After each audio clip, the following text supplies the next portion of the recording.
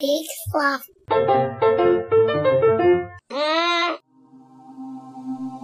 As I have gone alone in there, and with my treasures bold, I can keep my secrets where, and hints of riches new and old. Begin it where warm waters halt, and take it in the canyon down. Not far, but too far to walk. Put him below the home of Brown. From there, it's no place for the meek. The end is drawing ever nigh. There'll be no paddle up your creek, just heavy loads and water high. If you've been wise and found the blaze, look quickly down your quest to cease.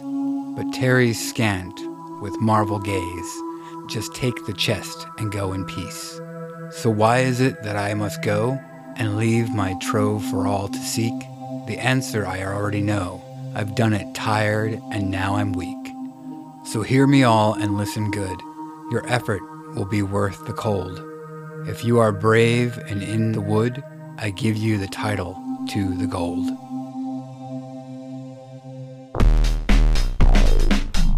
Curioso. A curioso is someone who inquires in esoteric matters. A collector of knowledge. Curioso Podcast. Well, hey, Joe. Howdy, Chris. How's things treating you? They're treating me rather well. Are you? Yeah. You doing good? Yeah. Awesome. Couldn't be better. You know, did we discuss the burn supper that we had at your house last time? I don't think we did. We can discuss it a little bit. Yeah, real sure. quick as like So, captain's log. Yeah. Why? No, what? Now you're messing me up. What do we actually call it? Journal entry. Journal entry. Journal Yes. entry. We had burn supper over at Joe's house. That's right. In attendance were lots of people that you may know. Of course, my lovely wife, Dana. She's been on the podcast. Right. If you are a watcher of our movies, our short films, you might know Joe's lady, Jenny. She was also there in Right. attendance. She's been a few things. She was the voice of the computer. Right. In what is the Galactica? Galactica, yeah. She was Galactica. Right, yeah. And then she was also what was her character in The Fist? Honey Lovegood, something. Carol Curious. Carol Curious. Carol That's right, Curious yes. in The Fist. Yeah, she was also there. Also in attendance, we had Mr. Lars Periwinkle. We did indeed. And his lovely lady Stacy came by, as well as Patrick Stork, Right. From Experts of Nothing. We had Jonathan Marty, Yeah. from We Have to Ask, Yeah. and lots of other assorted people who We did. some of which I didn't know. We some- had a lot of people in my house. It was crazy. Yeah, it was a lot of fun, and I think it was about 19, 20 people. Yeah, at least. Because we were looking for shot glasses to all do the toast. toast after the poem addressed to a haggis. Right. Which I did. Did I do an okay job? You did better this year than you probably have ever. Really? Yeah. I had a few compliments. Yeah, no, you were on top of it. Yeah, You're good. it was absolutely a wonderful time. Mm-hmm. I noticed at some point I was talking to people and they were smiling at me, Mm-hmm. and I was wondering why they're smiling. I couldn't figure it out, and then I realized, oh, I'm slurring. I am absolutely hammered right now, Right. And I don't usually get like that. Like when I drink, I have a couple of few, drinks, yeah. but I don't get hammered, and I was Right. hammered. Dana and I spent the night at your house. You did. You that had to. night. Yeah. Yeah. But the haggis was good. Yeah, oh yeah. Both. And you brought blood sausage this time. Yeah, I had some boudin noir. Yeah, I didn't touch that. No, you didn't. No, but some people were so nice that they actually brought some salads too, To break up all the fatty fried things that I made. Yeah, you made fried Mars bars. Yeah, I did. Fried Mars bars. I made 2 different kinds of bannock. There were Scotch eggs of both types. Of vegetarian and non-vegetarian. Right. We had oat cakes and 4 or 5 different Scottish cheeses. Yeah, I got the Scottish cheese course from Scottish Gourmet. Scottish cheese. Yeah, man, why don't they sponsor us? I know. Every come year on. we buy haggis a from them. lot of shit from them. But there were Guinness chips and haggis chips and so this year, your favorite thing that I make every year for this is the whiskey mustard cream sauce. Oh, it's the best. It's So the first absolutely year, best. I made like a cup of it. Mm-hmm. And every year since, it's going on 5 years, Yeah. it has increased like twofold. So this year, I think I made like 5.5, 6 cups of Right. this stuff. And the funny thing is that end of the party, everything said and done, I think there was a cup left. And that's it. It's because it's so good. It was You can use awesome. it for salad dressing. You can use it for Everything. haggis dressing. Whatever you want. Drink it. Yeah, Put that's a what I shot of did. whiskey in it. Yeah. Yeah. I did a back-to-back. I did a shot of scotch with a whiskey mustard sauce back. Awesome. Yeah, it was great. But, I was going to say this is our 5th year that we've done this now, right? Which means that we've been doing this podcast for at least 5 years. Yeah, it's That's crazy. insane. So if you ever get a chance and a hankering to go back and listen, you can hear the very first Burn Supper episode because we did it on the podcast. Yeah. That was what we consider the very first one. So we recorded it while we were discussing what the haggis tasted like and talking about Robert Burns. So go back and listen to that when you get a chance because it's a pretty good one. Yeah. Memories. And we've been doing it for 5 years now. Right. Because of that. So yeah, we keep traditions going here at try. the Curioso. We really do try. So speaking of Ode to a Haggis, okay? A poem by Robert Burns. Right. We're kicking off this episode by a poem by Forrest Fenn. Right. We're going to get into his life a little bit and exactly why we're talking about Forrest Fenn. Why are we talking about Forrest Fenn? Well, mostly we're talking about Forrest Fenn because Forrest Fenn is a rich dude who has taken some of his riches and hidden it amongst the things. He hid it amongst some Rockies, probably by some pine trees, where you can see animals, Maybe. and you can see water, and you can see the great outdoors. Forrest Fenn he's what, 87 now? Something like that, yeah. A collector, a writer, a amateur archaeologist, retired from the Air Force in 1970, and in 1972 he opened an art gallery in Santa Fe, New Mexico with his wife. With no college or business school under his belt, he slowly began to learn the ups and downs of the art world and how fickle it can be, I guess. Yeah. Because you read some of his memoirs and he's like, I didn't like that painting. But then I got one and people were buying them for like $10,000 a piece. So he didn't know. Yeah, Like, he had no clue how that stuff worked. I wanted to also mention I've watched, so in preparation for this, I've watched like a lot of different interviews with him, with different people, like the Santa Fe News and stuff like that, because that's where he lives. Right. Currently is in Santa Fe, New Mexico. One of the things that he was saying, he had a really hard time in Vietnam because when he was in the Air Force, he actually was shot down and had to make his way back. And then, so when he got back, he was having some problems, you know what I mean? I guess PTSD sort of. Yeah, stuff like that. So when he came back stateside, he decided to move to a place where he could be healed mentally. Okay. And the only place that he thought that would be like that would be kind of where he grew up in the Rockies, So he already had that connection from there growing up, and he just wanted to move back there and feel that like connection with nature. Okay. He seems to really be into that. Yeah, if you read some of his memoirs, now I haven't read any of his books. He does have several. I've read excerpts and a few paragraphs and things here and there. It seems like he spent most of his childhood kind of how I did, out in the woods, exploring, doing silly, dumb teenage things, and just having fun being a kid. He seems like kind of like a Teddy Roosevelt type. Yeah. You know what I mean? Just like the great outdoors, punching buffalo. You know what I mean? Like that kind of sex with bears. And, you know what I mean? Yeah. That that kind of thing. All right. Well, he is still alive, Joe. You might want to recant that last statement. You know, maybe he didn't fondle a bear. Are you thinking about Tormund, the from Game of Thrones? Yeah. So anyway, in his early years having this art gallery, he found it rather hard to sort of learn the ebb and flow of the art world.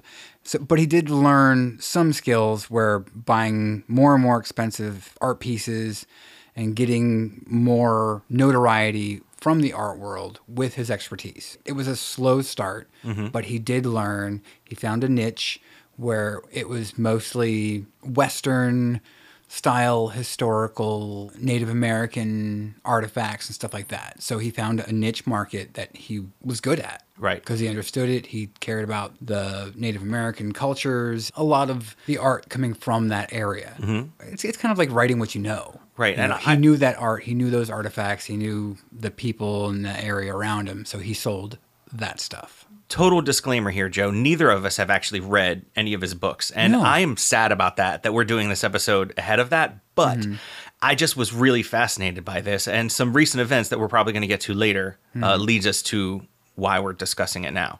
Right. So, and I would say also that one of the reasons why I wanted to do this is we haven't done like a cool mystery episode probably since we did like Oak Island. Yeah. Which was like, I think somewhere like in our first year of doing it. So I think so. I just was like really itching to get back to like a mystery. Mm-hmm. You know what I mean? Like a like a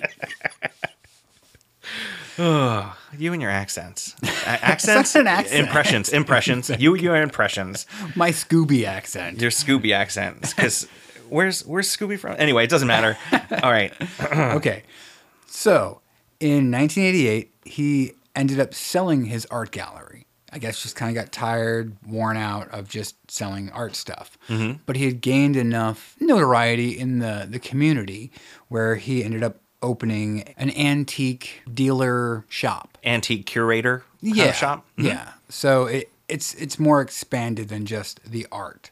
So it can be pottery, it could be blankets, it could be new, old, modern, anything he wanted to, because it's an antique dealer shop. Right. One of the really cool things that I remember hearing from one of the interviews was he was talking about the very first thing that he ever found was a tiny little arrowhead. Right. And he said that kind in of the dirt.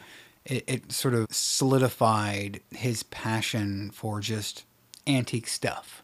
Right. Just old things, history. Yeah. And just kind of like expanding on that, he said he's gone over to Europe a lot, and even like places in the Middle East where he's searched for antiques and things like that. And as he's driving down the road, you'll see like a burnt out tank sitting there, you know, and like they'll see German war helmets and stuff like that from World War II. But amongst those, if you kick around and you're looking around, he would also find arrowheads amongst those ruins, right? You know, the modern ruins of war. Mm-hmm. So literally seeing like these antiques that are wars on top of wars, right? You know, right. And I think that's what kind of goes back to what we were talking about, the healing, you know, that he needed, you know, moving back to New Mexico. Right. I think the whole world needs that a little bit right now. You know what I mean? We need some comfort food.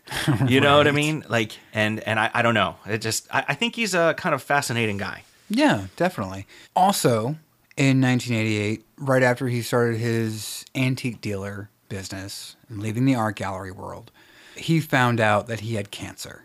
So he decided, I guess, in a moment of, I don't know, maybe despair, worry, shock, who knows. Maybe a bit of wanting to leave some sort of a legacy. Maybe, yeah.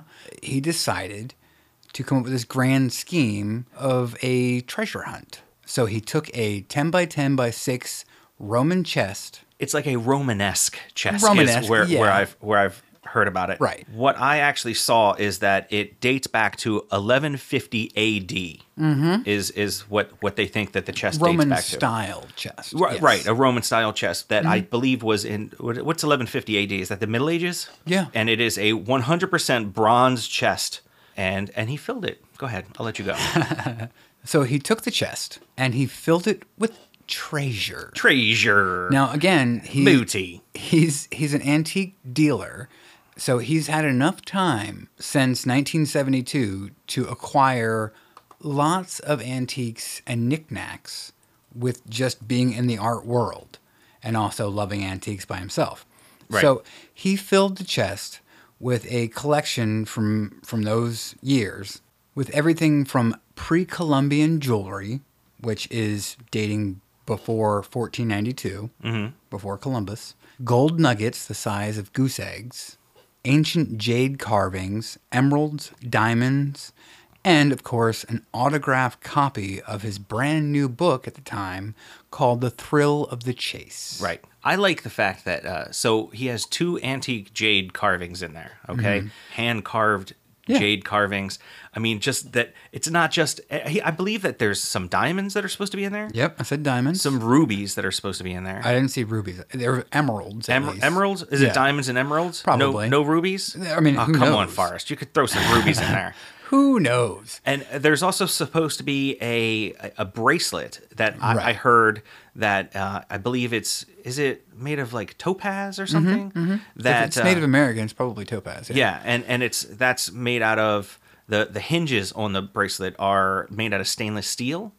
And the reason he decided to throw that in, it was from an old friend of his that was a painter. It was his wife's, and they were doing some trading back and forth.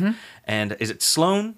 Was the guy's name? I believe so, He was a painter. He was like 25 years older than him back in the 80s. They were trading stuff back and forth, and he really wanted this diamond that was apparently like something like 32 carat. It was huge. Apparently, it was like 2 carats smaller than the Hope Diamond. Right. Which, I mean, like we talked about the Hope Diamond on, I think, one of our cursed episodes.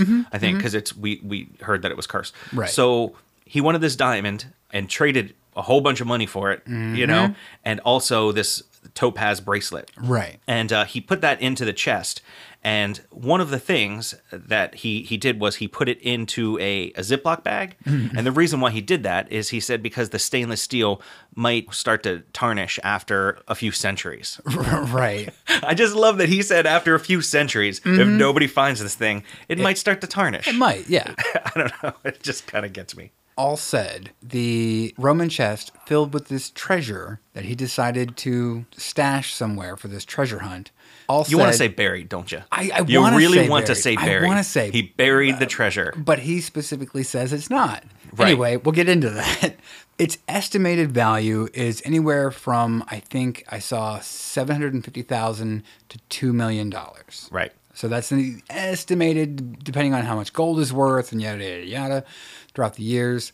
Right now, I think it's on the higher end, near the $2 million mark. Right. And one of the things that Forrest always says every time he has an interview is that the chest always seems to gain $1 million every time it gets reported on. It goes to $2 million and then to $3 million. Right. And then Now other it's people like have $10 estimated it like $5 million or Right, something like that. He actually planned on having, I guess, one last adventure for himself with doing this whole thing. And then also giving someone else an adventure in finding it. Right. But giving a lot of people an adventure. Well, yes. Because... Yeah, but it was sort of this morbid thing where he pretty much expected to die with this treasure because he was afraid of the cancer and he thought it was a very grim prognosis. Yeah, he Didn't originally think he had thought long. he was literally going to take this out into the middle of the woods somewhere. Right. Stash it wherever he was going to stash it, and then die next to it. Right. That's what he thought. Right. He ended up beating the cancer. Right? Yeah, which is pretty miraculous because I'm pretty sure that he had pancreatic cancer. Yes. Yeah, it was a pancreatic cancer, which, I mean, one of my uncles had pancreatic cancer. Right. Yeah, I mean, he was in the military. Of course, he smoked like a chimney in his younger days. Right. But you know, he didn't make it through that. Right. You know, and a lot of people don't. And it's pretty amazing that he was able to actually beat that. It's funny because the treasure sat in his study for something like 20 years. Covered in like a red handkerchief. Yeah. That a friend gave him. A red bandana. He wrapped it up in it and tied it. And he's like, I'll get to that. Yeah. Maybe. Did we say the dimensions of it? Yeah, 10 by 10 by 6. So 10 inches by 10 inches by 6 inches high. By 2010, he chose to finally carry out his plan. So what did he do? He packed the chest up. He drove somewhere out in the Rocky Mountains and placed the chest in an unknown location.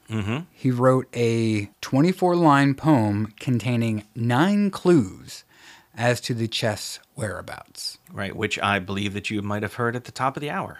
But before we get into the clues, let's talk a little bit about Forrest's early life. At 16, he and a friend went on this random hunt for a Lewis and Carroll trail. Now, Lewis and Carroll were trailblazers of their day, trying to find different paths across the country, right? Mapping as they went, finding streams, hills, valleys, mountain ranges, and stuff like that. So he was trying to find the trail that they took, him and his buddy. And they were just on the outside, or the west side of Yellowstone near Gatlin National Forest that runs through the Rocky Mountains. They took 3 Baby Ruth candy bars apiece, a shotgun, a bedroll each, some fly rods, a knife, and some matches. And that's what they took. And that's it. Yeah.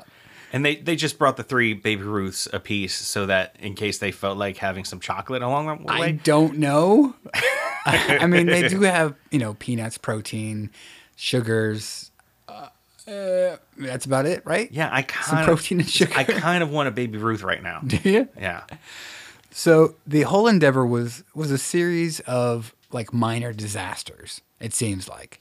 So they couldn't start several of their fires for the first few days because most of the stuff was either wet or they didn't have enough kindling or the matches were going out and they were running low of matches anyway, so they didn't want to keep trying. Right. Sometimes I can't even light my backyard fire pit, Yeah. so I get it. Yeah, and you're out in the middle of the woods and you're a 16-year-old and it's like, 1940-something, 1950-something? They didn't have enough food or water for either one of them, really, to last more than a couple of days. They both got saddle sores because they did have 2 horses. Apparently, Forrest's horse didn't like him too much. They got lost for 6 days after his friend's stirrup broke on his horse. His friend basically was yelling and screaming at Forrest, and he was like, "You couldn't find your dick with all the lights on and both hands." He's like, "We are so lost." They did, however, find a stream and follow it pretty much all the way down to a park ranger station for Yellowstone. Okay. Where, so they got somewhere. Right.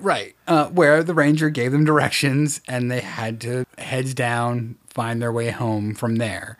But it's like I remember doing that kind of stuff when I was a kid, going off in the woods with my little tent and just whatever. Finding a spot. Yeah, for a few days, being crazy and falling out of trees and stuff.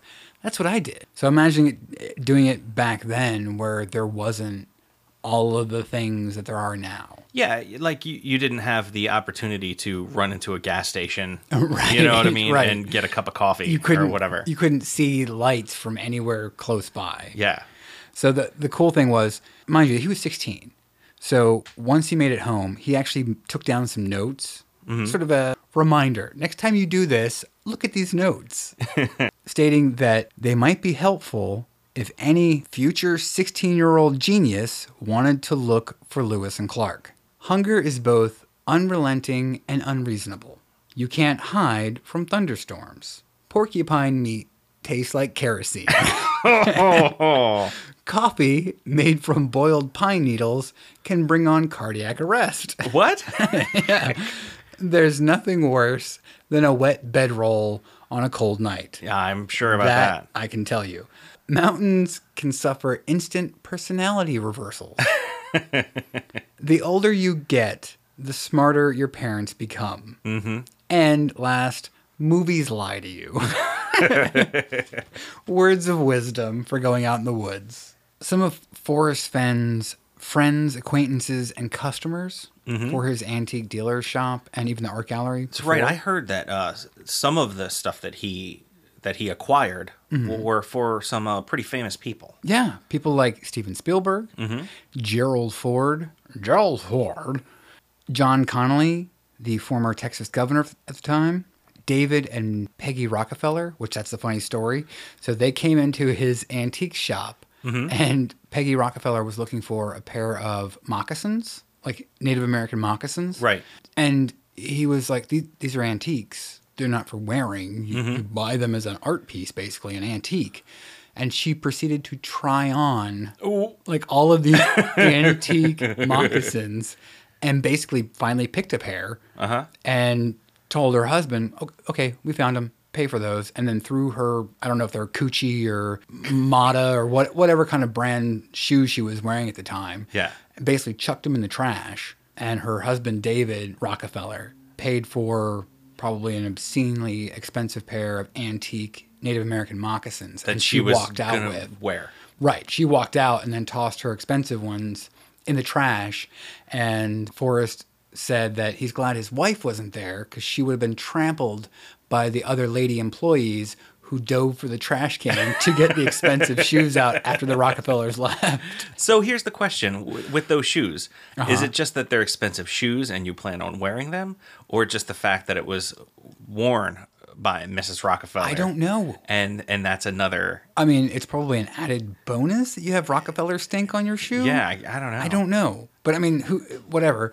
Funny story. Yeah. They came in and she wanted this unique antique pair of Native American moccasins. So, Joe, there's a couple ways that you can live your life, but one of the things that I've always liked is to try and live your life for the story. Live your life for the story that you can tell about it later. Sure. You know? Yeah. I mean, sometimes, you could break an arm doing it or whatever, but Maybe. sometimes it's about living your life for the story. Eventually, yeah.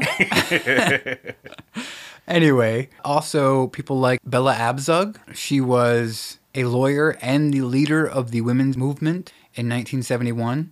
Jackie Kennedy. Oh, yeah? Yeah. She actually stayed at a bed and breakfast that he ran as part of the antique dealer's shop. Yeah. But he's had a myriad of people that he's either running with or was acquainted Acquired with. things for. Yeah. So it's like he's not just some guy who had an interesting past. He continues to have an interesting, like every day. Like it seems like he is, I don't know, sort of akin to an Indiana Jones type. Right. But sort of a self-made Indiana Jones type. Mind you, no college. Yeah, no, he didn't go to college. Like, he had some training in the military. Yeah, but military training. Yeah. But no schooling. Yeah. No, it's just a lust and a love of antiques and history. Yeah, just a self-made millionaire, basically, yeah. We Have to Ask. It's a podcast where we answer the question, are you going to eat that? What will you leave behind? Why get out of bed? Will you be our neighbor? I'm Marty. And I'm Jonathan. We're two hosts. Infinite Universes. We have to ask. New interviews every Tuesday. Find us on iTunes or online at wehavetoask.com or with the other great podcasts on the Peak Sloth Network at peaksloth.com. Do we want to break down the poem? Do we want to try doing that? If you want, I mean, lots of people have tried to break it down, Joe. So that is true. You know, I mean, there's a lot about it. What is it? 24 lines? 24 lines. And supposedly there are 9 clues to the treasure's whereabout within those 24 lines. Right. So the question is what lines are actually clues? Right. There's lots of different interpretations of it. Here's one interpretation that I got from FennClues.com. From start to beginning, you have to begin where the warm waters halt. Okay. Okay. The second would be the canyon down. It's too far to walk. The third would be put in below the home of Brown. Mm-hmm. Number 4, no place for the meek. Number 5, end is ever drawing nigh. Number 6, no paddle up your creek. Number 7, heavy loads high water. Number 8, the blaze. And number 9, quickly look down. And then cease. Like cease your... Like stop. You're there. You're there. Right. So do you want to start at the beginning and kind of go through them? Sure, go ahead. I think this is the general accepted idea, right? Yeah. Well, that's the thing. It's like there's so many armchair quarterback research detective people trying to find this thing. Right. Like, I don't know. It seems like, yeah, maybe this is the consensus, but maybe it's completely wrong. Yeah, that's what I'm saying. Yeah. I mean, you know, maybe you just don't. And he's talked about the different clues, and he's saying, he's like, you're never going to find the blaze, okay, which is, you know, is like clue number 8 or whatever. You're never going to find the blaze unless you at least solve the first 2 clues. Right. Well, you can't know where you're going from.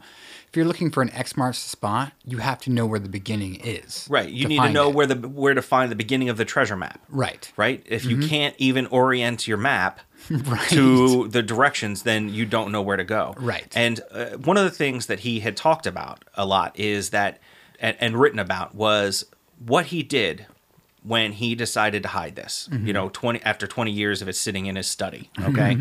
He drove to where he was going to hide it. He walked there. He dropped it off, and then, and this is at like, he was 80, 82, something like that, 80 or 82 years old. It can't be so far that an 80-year-old man can't get to it. Right. Okay? I know some pretty spry 80-year-old people. Okay, but I'm saying he's not rappelling and stuff, like Oh, trying to no, break no, a no, hip. no. You know, he's not whitewater rafting. And he didn't bury it. He did, yeah. He didn't specifically say he did, I and know. he didn't specifically say he didn't. It's like, is it in a cave? Right. Is it in like a hollowed out tree? Like you don't know where it is. Right. Generally, the accepted idea is you need to begin where the warm waters halt. Okay. Now, a lot of people have interpreted that to mean, say, like there's a few different lakes, and we're talking about the area basically around Yellowstone.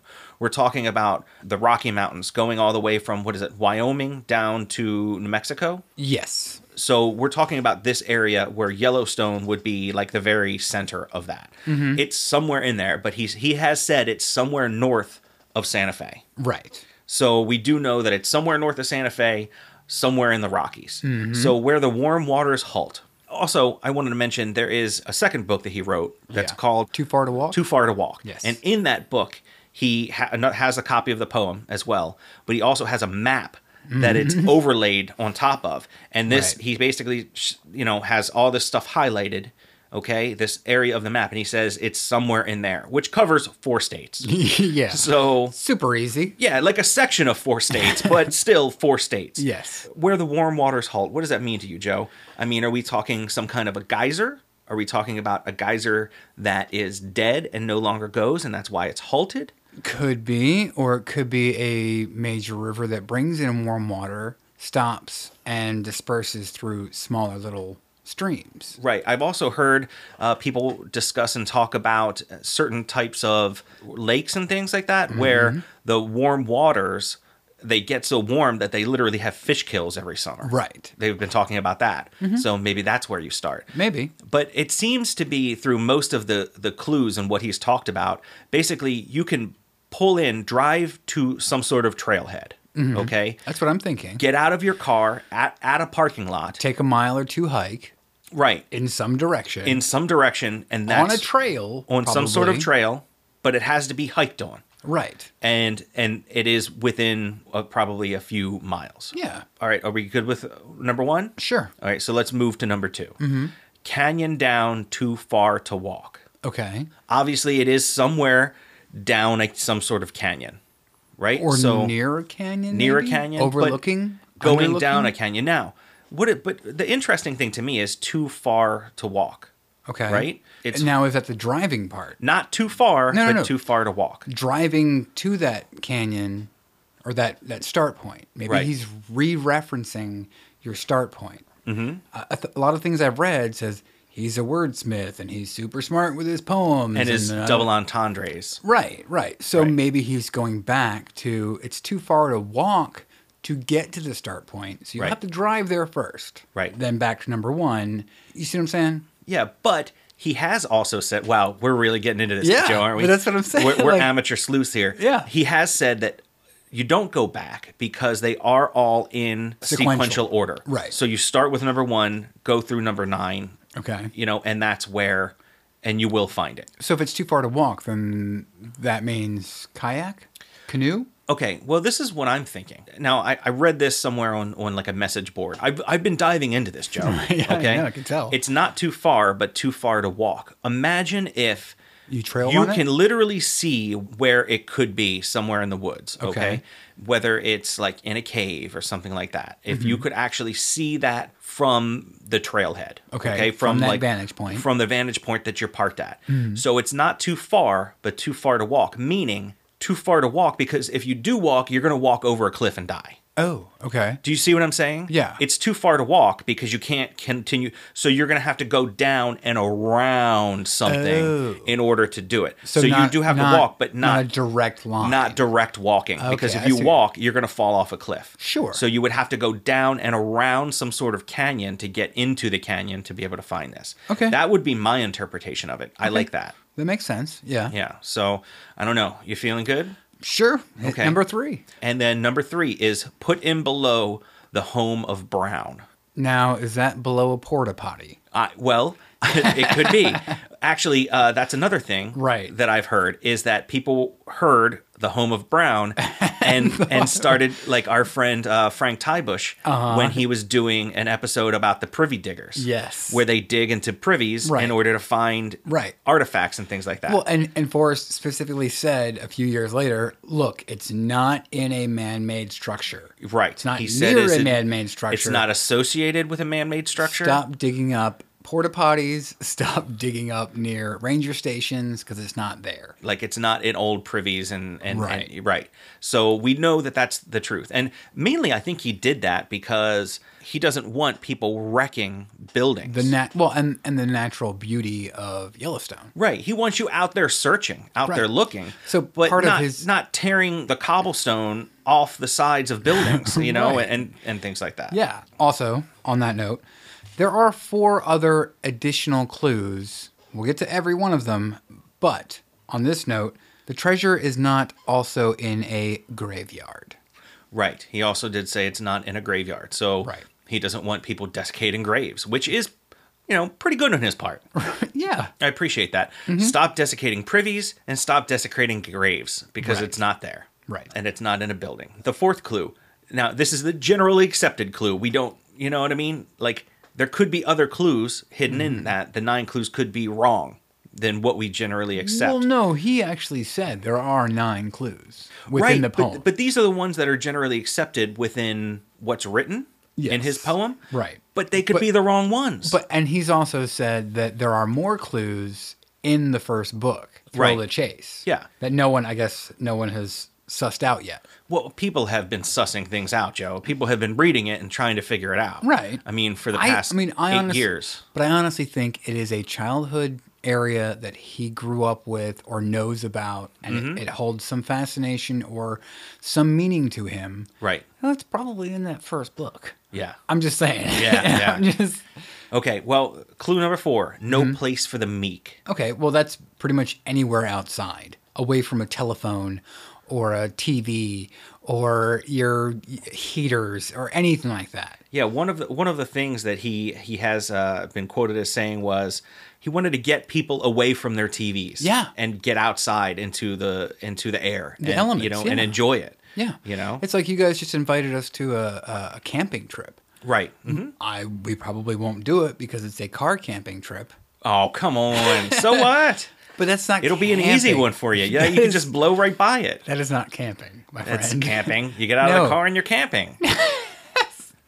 So you can do that on the side of the road. Yeah, You well, can do it next to a McDonald's. It doesn't matter. I mean, you know, it's still camping. Camping is taking the stuff that you want on your back, hiking a few miles away from noise, people, and everything around, and being all alone in the middle of the woods and sleeping on the ground. All right, Joe, you and I might have a couple of different ideas of camping, but at least when I say camping, I'm not sleeping in a camper. Okay? That's true. So at least Right. I'm not there. Okay. You know? But I understand Forrest's mentality with that. With no place for the meek. I also want to say that there are a few guys. Now, the meek is, well, go back to number 3 here for a second. Okay. Home of Brown, the Could be B brown bears? with a B in Brown is capitalized. It is. That's a weird one. Well, no, if he's a quote-unquote wordsmith, Right. that would mean it is either ownership or a title. Yeah. So maybe it is part of the Rangers. I believe or that, the like, Bears. I found like someone was talking about that there's like a John Brown Creek or something like that, right? Like, whoa, Right. really? Yeah, Like, there is a John Brown Creek near that area.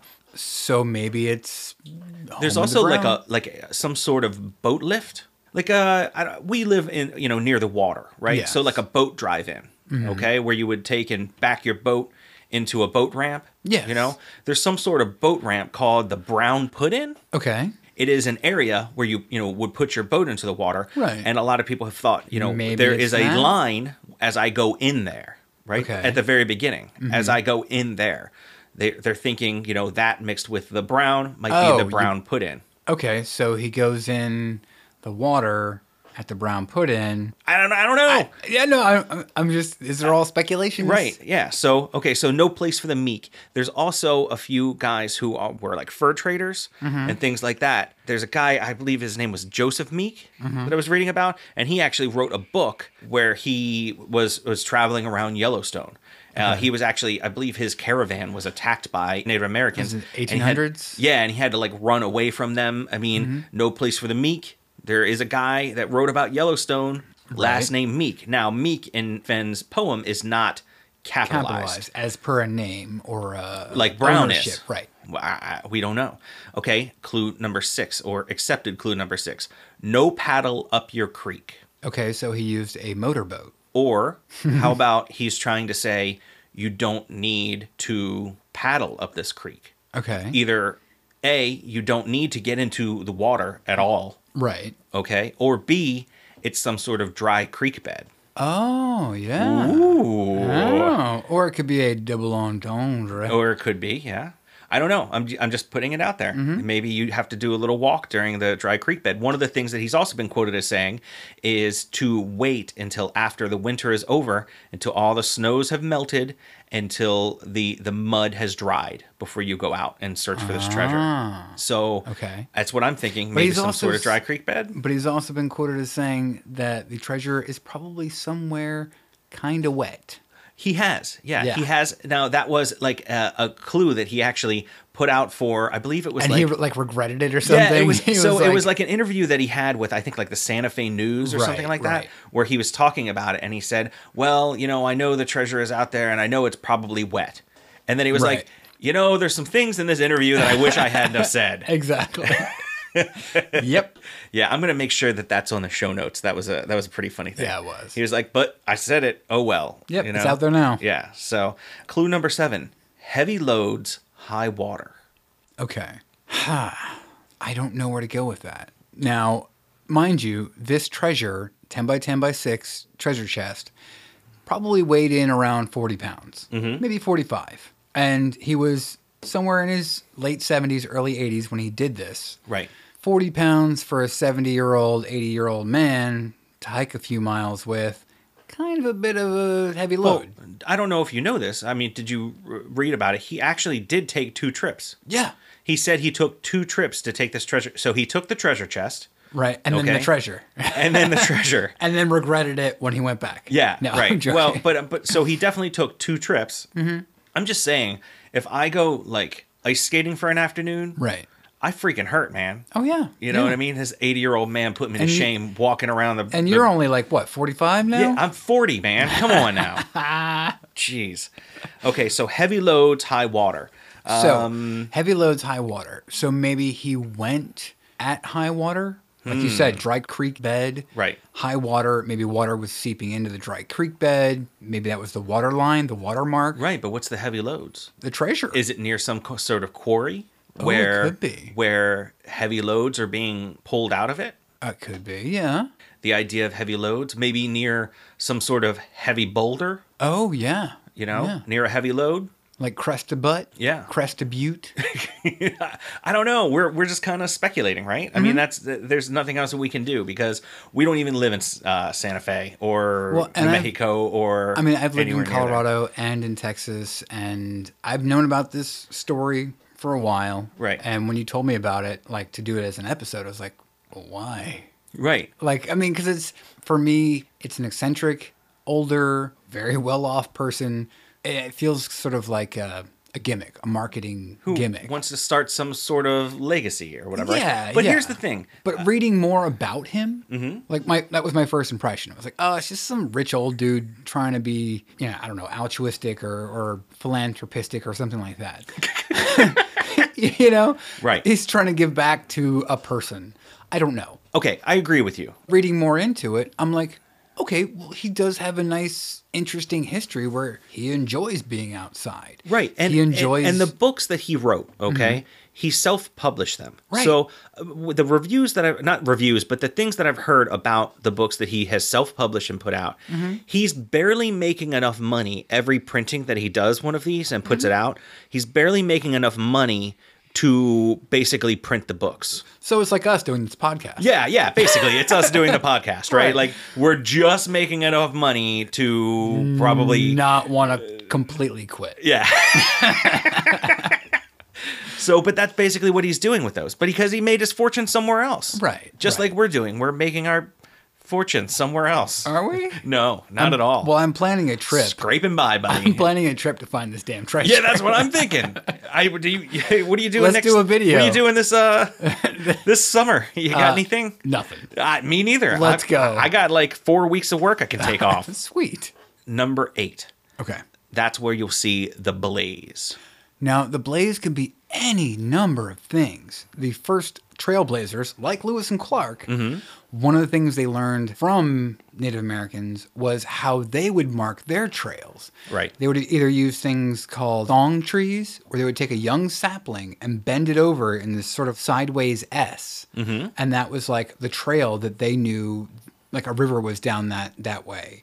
Or it was a good hunting trail or something. It was a Native American way of marking a trail. Right. They would scrape off big chunks of a large tree. Right. And that was the blaze. That's where you get the term blazing a trail. Right, because you would basically take your knife or whatever, you'd take a big chunk of the Right. bark off. Right. And it's it wouldn't gonna grow very well. Yeah, it's going to take years for that tree to grow that bark back. Right. But even when it does grow back, it is still a very noticeable mark. It is a marked trail. Right, a blazed trail. Right. So it could be a mark on a tree as a state park blaze. Right. Any state park, you're going to have usually spray paint in a rectangle of the color of trail that you're on. Mm-hmm. Any state park. Or it could be a blaze that he knew about. Or it could be the blaze of the sun coming up over the horizon and hitting the rocks at a certain time of the day. There's also, like, I looked up specifically the, like, definition of blaze. And, of course, you have fire being a blaze, some sort of blaze of fire. You also have, what would burn eternally like that? The sun. The sun. Right. Right? The only thing that you could Longer think of. than us. Right. Then, of course, the trail marking blaze, and then a blaze of color. Like, Yes. as in the flowers are Right. blazed in all different colors. Right. Or when fall first hits, you see that one tree out in the middle of the woods that is bright effing orange. Right. It's a blaze of orange or a Right. blaze of red. So then that leading into number 9, which would be quickly look down. What if it is a rock face, a sheer rock face, where maybe one of the parts of that rock face is heavy in iron. So it is a streak of iron, reddish brown color. And then right below it is, I don't know, like a cave or something. Mm-hmm. Maybe that you can it's look that. into some Yeah. sort of... Or it's an overlook, an overpass, a hairpin turn on a trail. Right. Maybe it's something like that. Now, here's the thing. Since we're at clue number 9, there are a few things that we do know people have actually gotten somewhere near it because they have sent Forrest emails. Okay. Right. Now, one of the things that he did do was he originally put his phone number into his book. Right. Okay. Along with his email. And then in subsequent versions, he took Right, the phone number out publishings, yeah. and just left the email. He's like, maybe that was a dumb idea. So he's basically like, if you want to try and email me and talk to me and tell me about things that you've seen on your adventure, travels, your travels, yeah. you know, I mean, I truly think that this is what, like, the altruistic part of it is. Sure, he's giving the world this $2 million or so dollars, okay, but in a if treasure he's- chest. But if he's raking in $5-6 million a year in revenue from his businesses, Then who cares? right? Right. But I think that the truly altruistic part of it is the fact that he's giving this adventure to everyone. That's what he wants. I think so. And he wants to give this adventure to everyone out there so that they can go out just like when he was a kid and he went out into the wilderness and tried to find adventure. Right. He wants you to try and find adventure. Right, And if exactly. you find this chest, great. If Good on you. If you don't find it, at least you found adventure. Part of it too, like, I used to work at Home Depot, and when I worked at Home Depot, I worked in like the tool section and stuff like that. So I had, lots of people come in and ask me about tools and what's good about this and better and whatever. My favorite was when these old guys would come in. You know what I mean? These like 70-year-old, 80-year-old guys would come in and they would talk to me about the tools. And I would realize after I've been sitting there for 5-10 minutes talking to them, and I'm like, I really got to get back to work. They didn't give a shit about the tools. They didn't.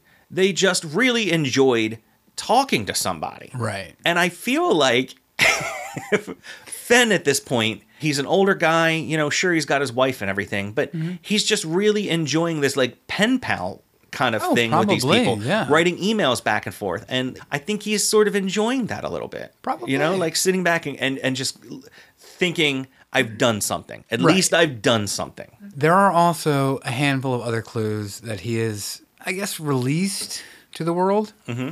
The treasure is hidden higher than 5,000 feet above sea level, so it kind of narrows it down a bit. Yeah, but I think he also said it was below like 10,500. Right. So that's a narrow margin. Well, right, but I think his point is not at the very top of a mountain. Exactly. It's not at like the tippy top, very top of a mountain. That's not where it is. But it's higher than 5,000 feet, and in the Rockies, that's a lot of areas. Right, and also you cannot dismiss the fact that it had to be an 80-year-old man that hiked in twice in an afternoon to do this. In one afternoon. In one afternoon. Right. He has specifically come out and said, I did this in one afternoon, hiked to the location, dropped the treasure chest off, came back, and dropped it off again. Yeah. And apparently the treasure chest is unlocked. Yeah, of course it is. Why would he lock it? He didn't lock it. It's just completely unlocked there, sitting there.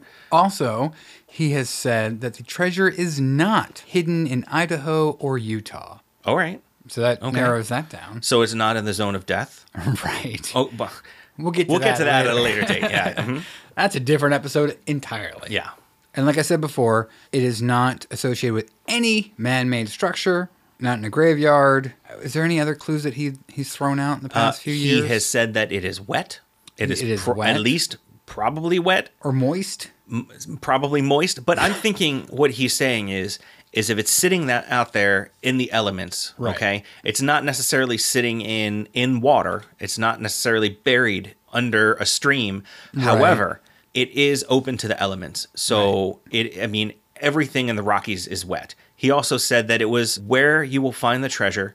You should be able to look out and see mountains. Mm-hmm. You should be able to look out and see, I believe he said smell piñon nuts? Pine nuts. Yeah, pine nuts. Not piñon nuts. Yeah, it's piñon. I like a roast piñon nut mixed with my basil to make some pesto. Anyway, you should be able to look out and see animals. Yes. And smell the sunshine and the fairies and things like that. Sure. I think that's what he said. I'm paraphrasing.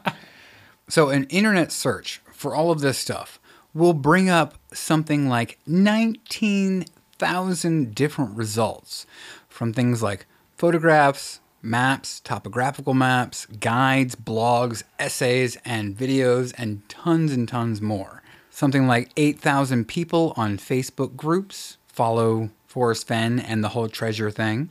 2,400 members on a treasure hunting forum and other forums, kind of like Chase Chat. Mm-hmm. I searched a little bit on that earlier. Mm-hmm. 1,600 regular contributors on Reddit just about the Forrest Fenn treasure. 350,000 people have gone in search of this chest as of today. I saw that Forrest figured from the emails that he's getting and things like that, that at least 65,000 people. Well, yeah, but that's just his estimate. Right. Just his estimate is 65,000 people across the world have joined the search in one extent or another. But that's just his perspective. Right. For how many emails he's getting in and stuff like that. Right. So all totaled, some 350,000. Right. That's a lot of effing people to go hunting for one little box. I don't know what it is. I'm fascinated more by the bronze box than anything, right? I was like, when did this come from? Because I saw it was like Romanesque, but Right. it was actually like from medieval times.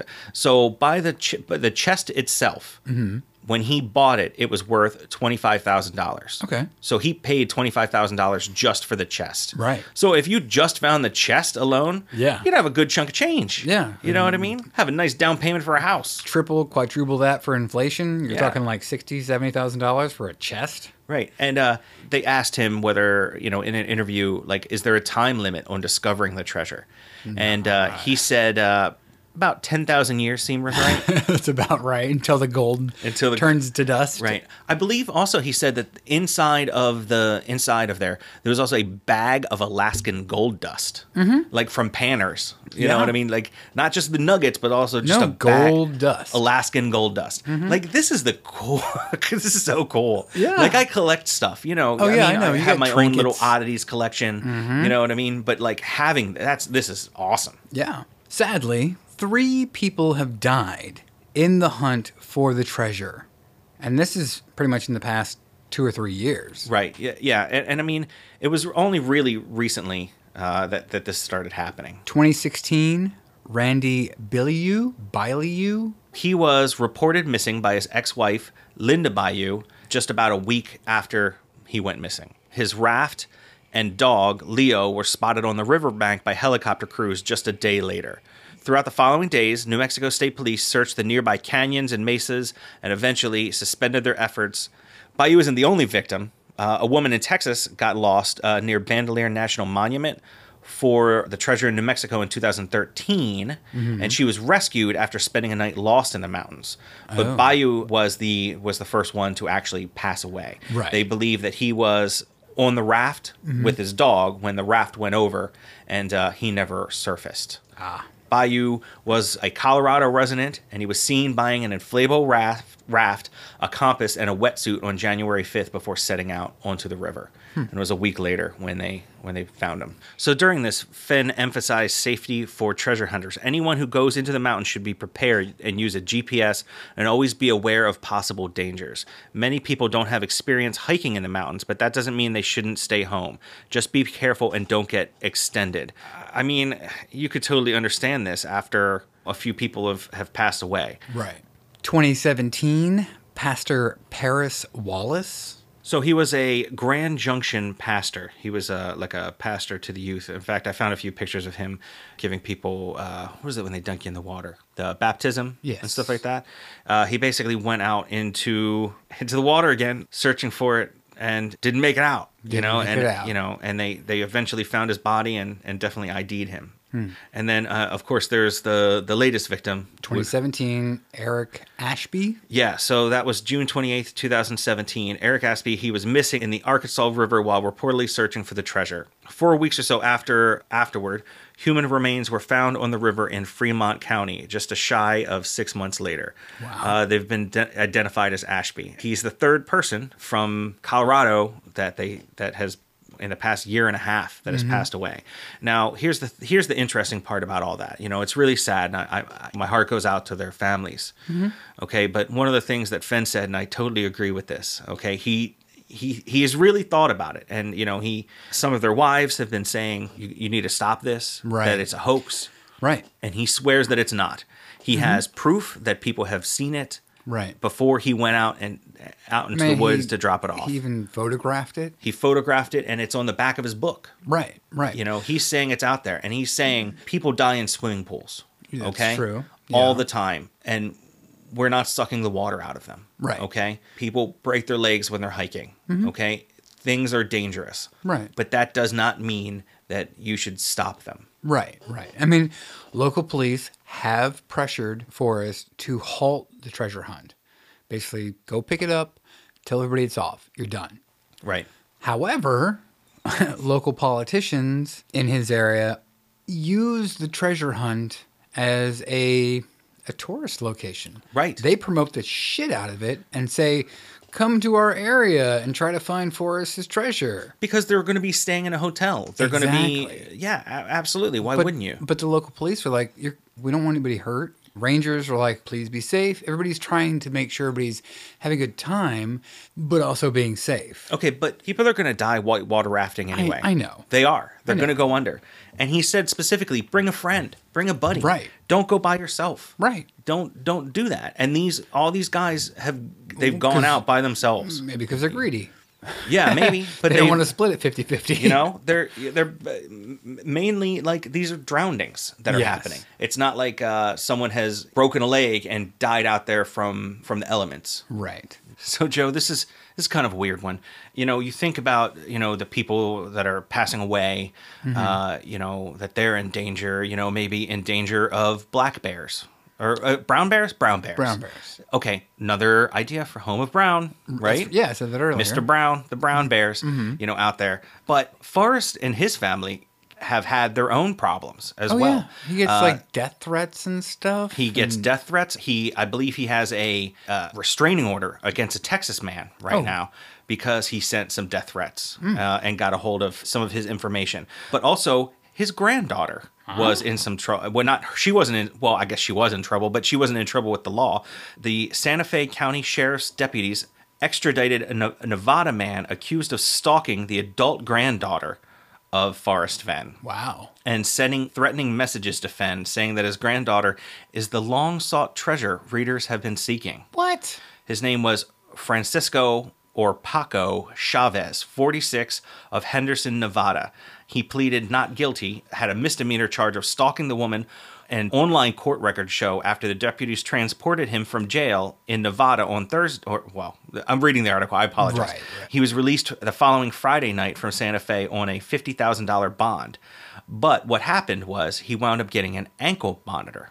Okay. And that was like part of his thing, house arrest. He had an ankle monitor, but he basically tampered with the ankle monitor, and now he's serving jail time because of it. So, yeah. So after months of correspondence between Fenn and the man who appeared to be obsessed with the writer's granddaughter, the man came to Santa Fe several times that year in search of the woman. He went to her mother's house twice, apparently stopping by the granddaughter's workplace.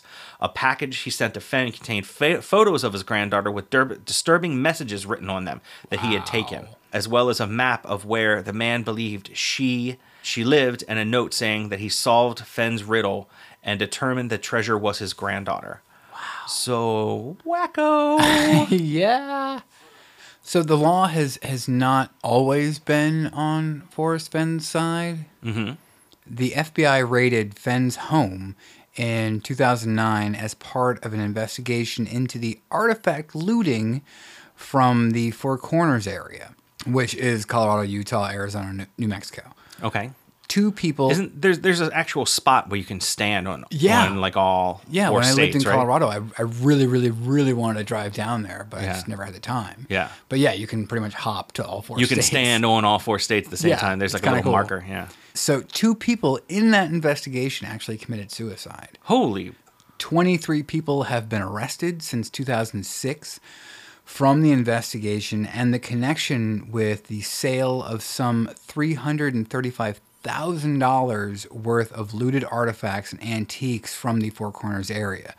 Fenn has never been charged with any of these involved sales or thefts, but the FBI does have an open file on him. So do you think that it's really more of like he got some of these artifacts and didn't necessarily know where they were from, or Could that be. they were looted? Could be. Yeah, well, man, archaeology is a weird thing. It is. You know, I mean, you can't just necessarily dig without permits and things like that. So that's basically what it is. People were looting. They were digging through some sort of archaeological area without permission. Right. And It's like poaching almost. Right. And some people think that the chest may contain items that are subject to federal scrutiny because of the Native American relics.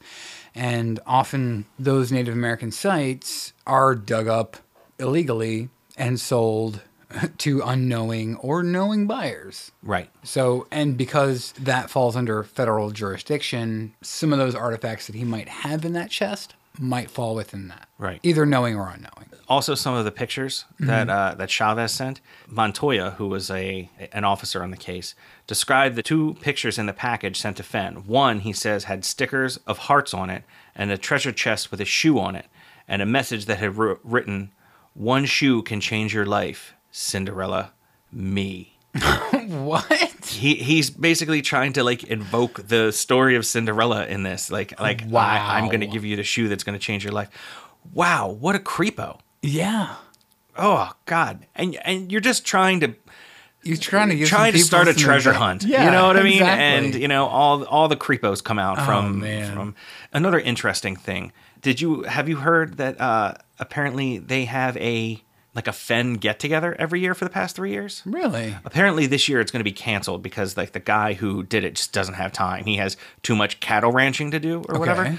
But yeah, they call it I believe it was the Fenbury. Fenbury. And every year they basically, if they have it close to New Mexico, Fenn was close to Santa Fe, Fenn has shown up to it. Oh, right and he's on. signed the books and things like that and Yeah. talked about it. And, people are like, come on, if you just want to tell me where it is, things like nudge, that. nudge. Yeah. And he's shown up and it's basically like a potluck. Oh, When right everybody on. gets That's together, cool. like treasure hunters will come as far as like Pennsylvania and Virginia and stuff like that and come out looking for it. And they're all get Nice. together and start looking.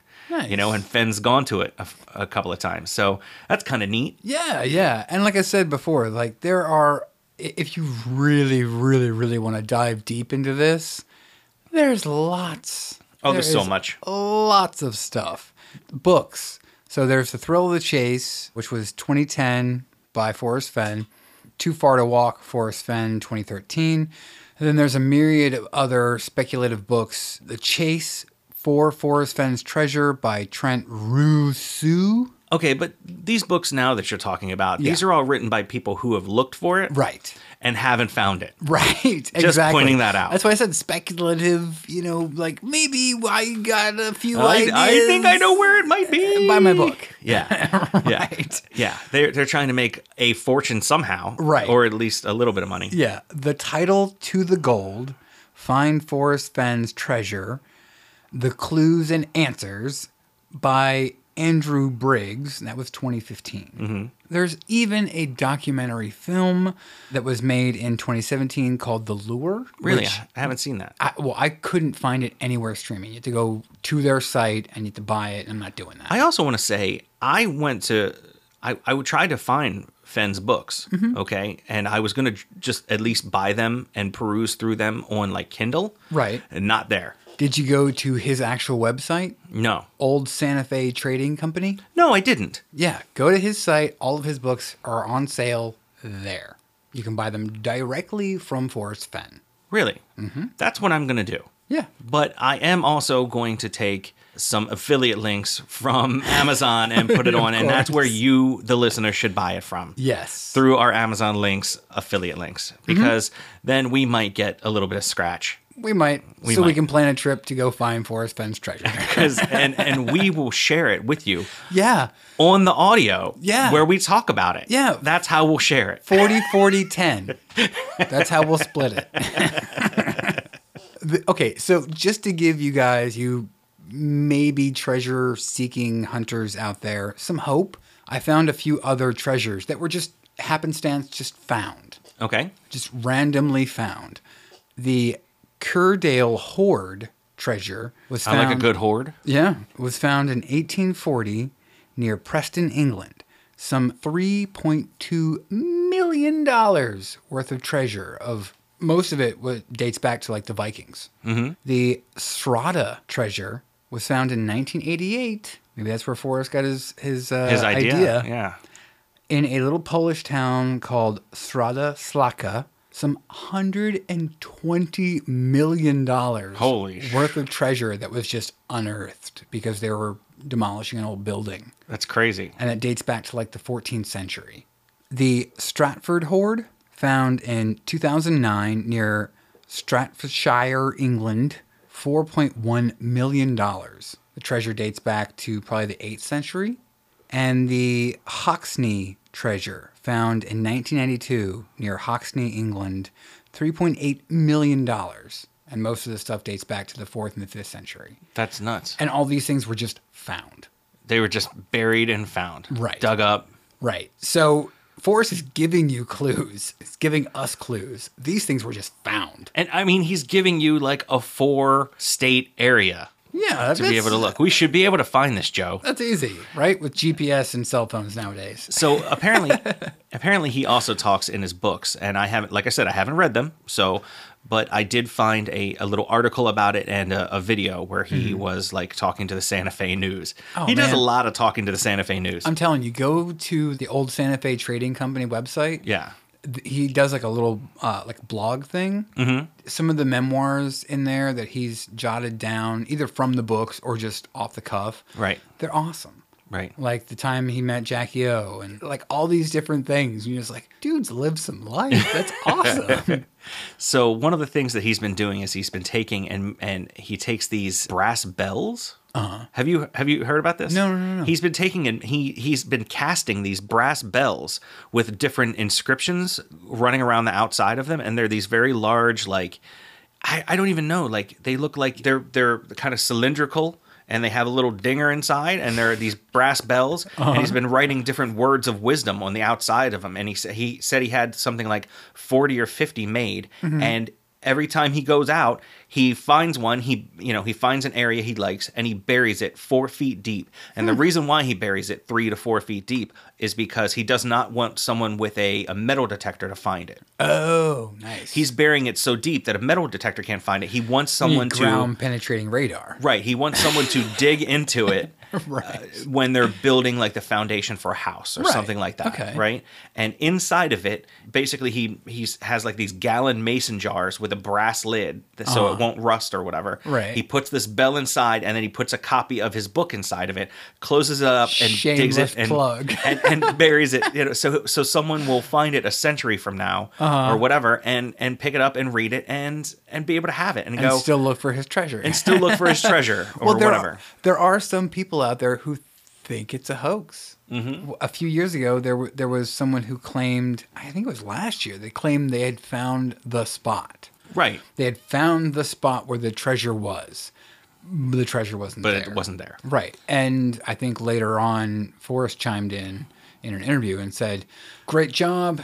You're an outside thinker. La da da da. That's not the spot." Yeah. So, I mean, who knows? Yeah, he said, like, this fits your clues to a T. Right. Right? And couldn't find it. Right. But that's not where I put it. It's not the spot. That's not where I put it. Yeah. I don't know. It's a modern day treasure hunt that has a lot of intrigue and silliness and danger to it. Well, but he has said through the correspondence that he's had, and people have told him different places where they've been, because he just takes all the emails and he'll write you back. Oh, yeah. But there are some people that have gone 60, 70, 100 times. Right. And they live all over the states and all over the world in search for this treasure. Right. Well, he has said that he knows of a few people who have been within 200 to 500 feet of where it was and did not find it. Right. He didn't tell them that. No. He didn't tell them who they were. Right. But he knows that someone has been that close. Right. Which is, I mean, that's pretty exciting. Yeah. It's no cigar, but it's pretty exciting. Right. It is no cigar. So I'm serious. When can we plan a trip? We need to start funding the Curioso better. Let's do the trip. You wanna go for a trip? I'm out just to saying. Old Santa Fe, and I'm just saying, let's go take a trip, and we'll poke, Forrest, and be like, hey, give me a clue. I think we could find it in 5 days, right? I think so. I actually found an article on Vox where it was like 2 or 3 of the reporters decided to go out and look for it. And they did some video, and they had like they had 3 different ideas. versions or 3 different ideas, and they've searched all 3.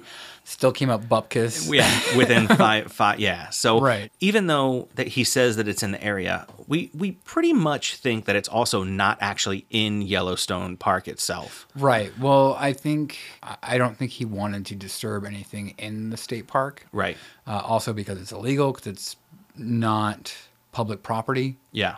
Considered, state. Yeah. So I don't think it might border. I think it does. I think it does. I think it's like right outside of there. Yeah. Or at the very least, but it's not inside of Yellowstone, because a lot of the things that I've read about park rangers inside Yellowstone, they're complaining. They're like, stop bringing your metal detectors. They're illegal here. Mm-hmm. Stop digging stuff up. Stop bringing your pickaxes and your shovels. Yeah. You can't do that. Right. Yeah. Enjoy the nature. Yeah. Yeah. It is illegal to take things in and out of state parks. Right. That belong in state parks. Yeah, so that's why I don't think it's actually in Yellowstone Right, itself. right. As I have gone alone in there, Joe. Mm-hmm.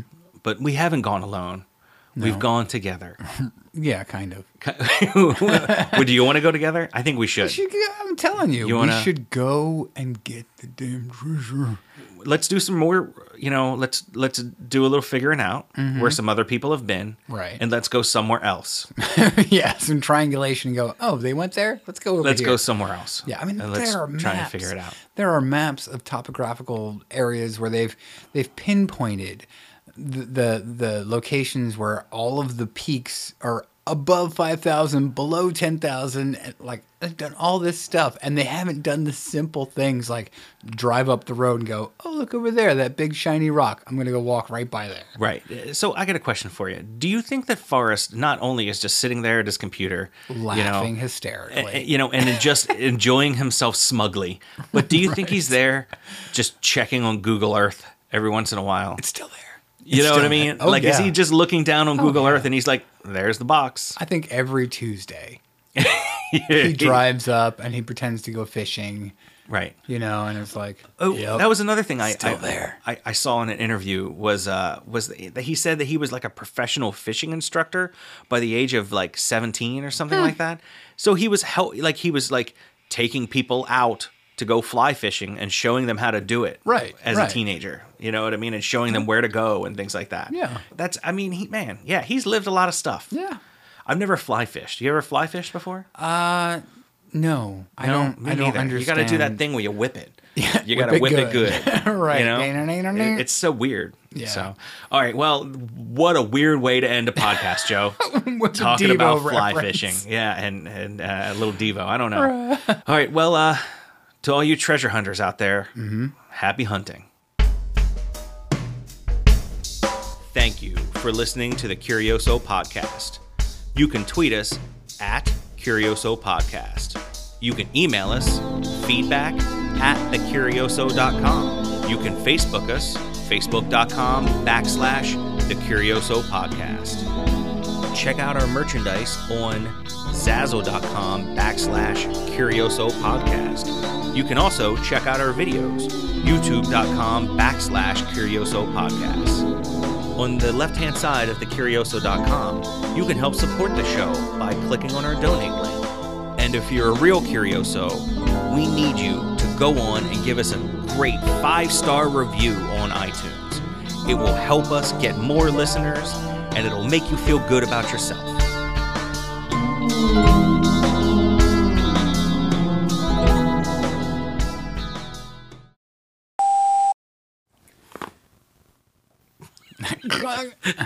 And I'm dead. Yeah, exactly.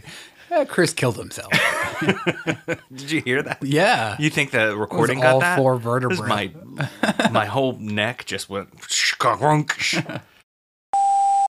I just thought it would be rude to drop it on your carpet, and so I just kind of tucked it in my pocket. The nose hair? Yeah. Oh, well. Oh, I can try and find it if you want. It's like this long. Yeah, but you put it in your pocket. I did. It's going to be in there. It's just going to mix in with all the lint. Right. Yeah.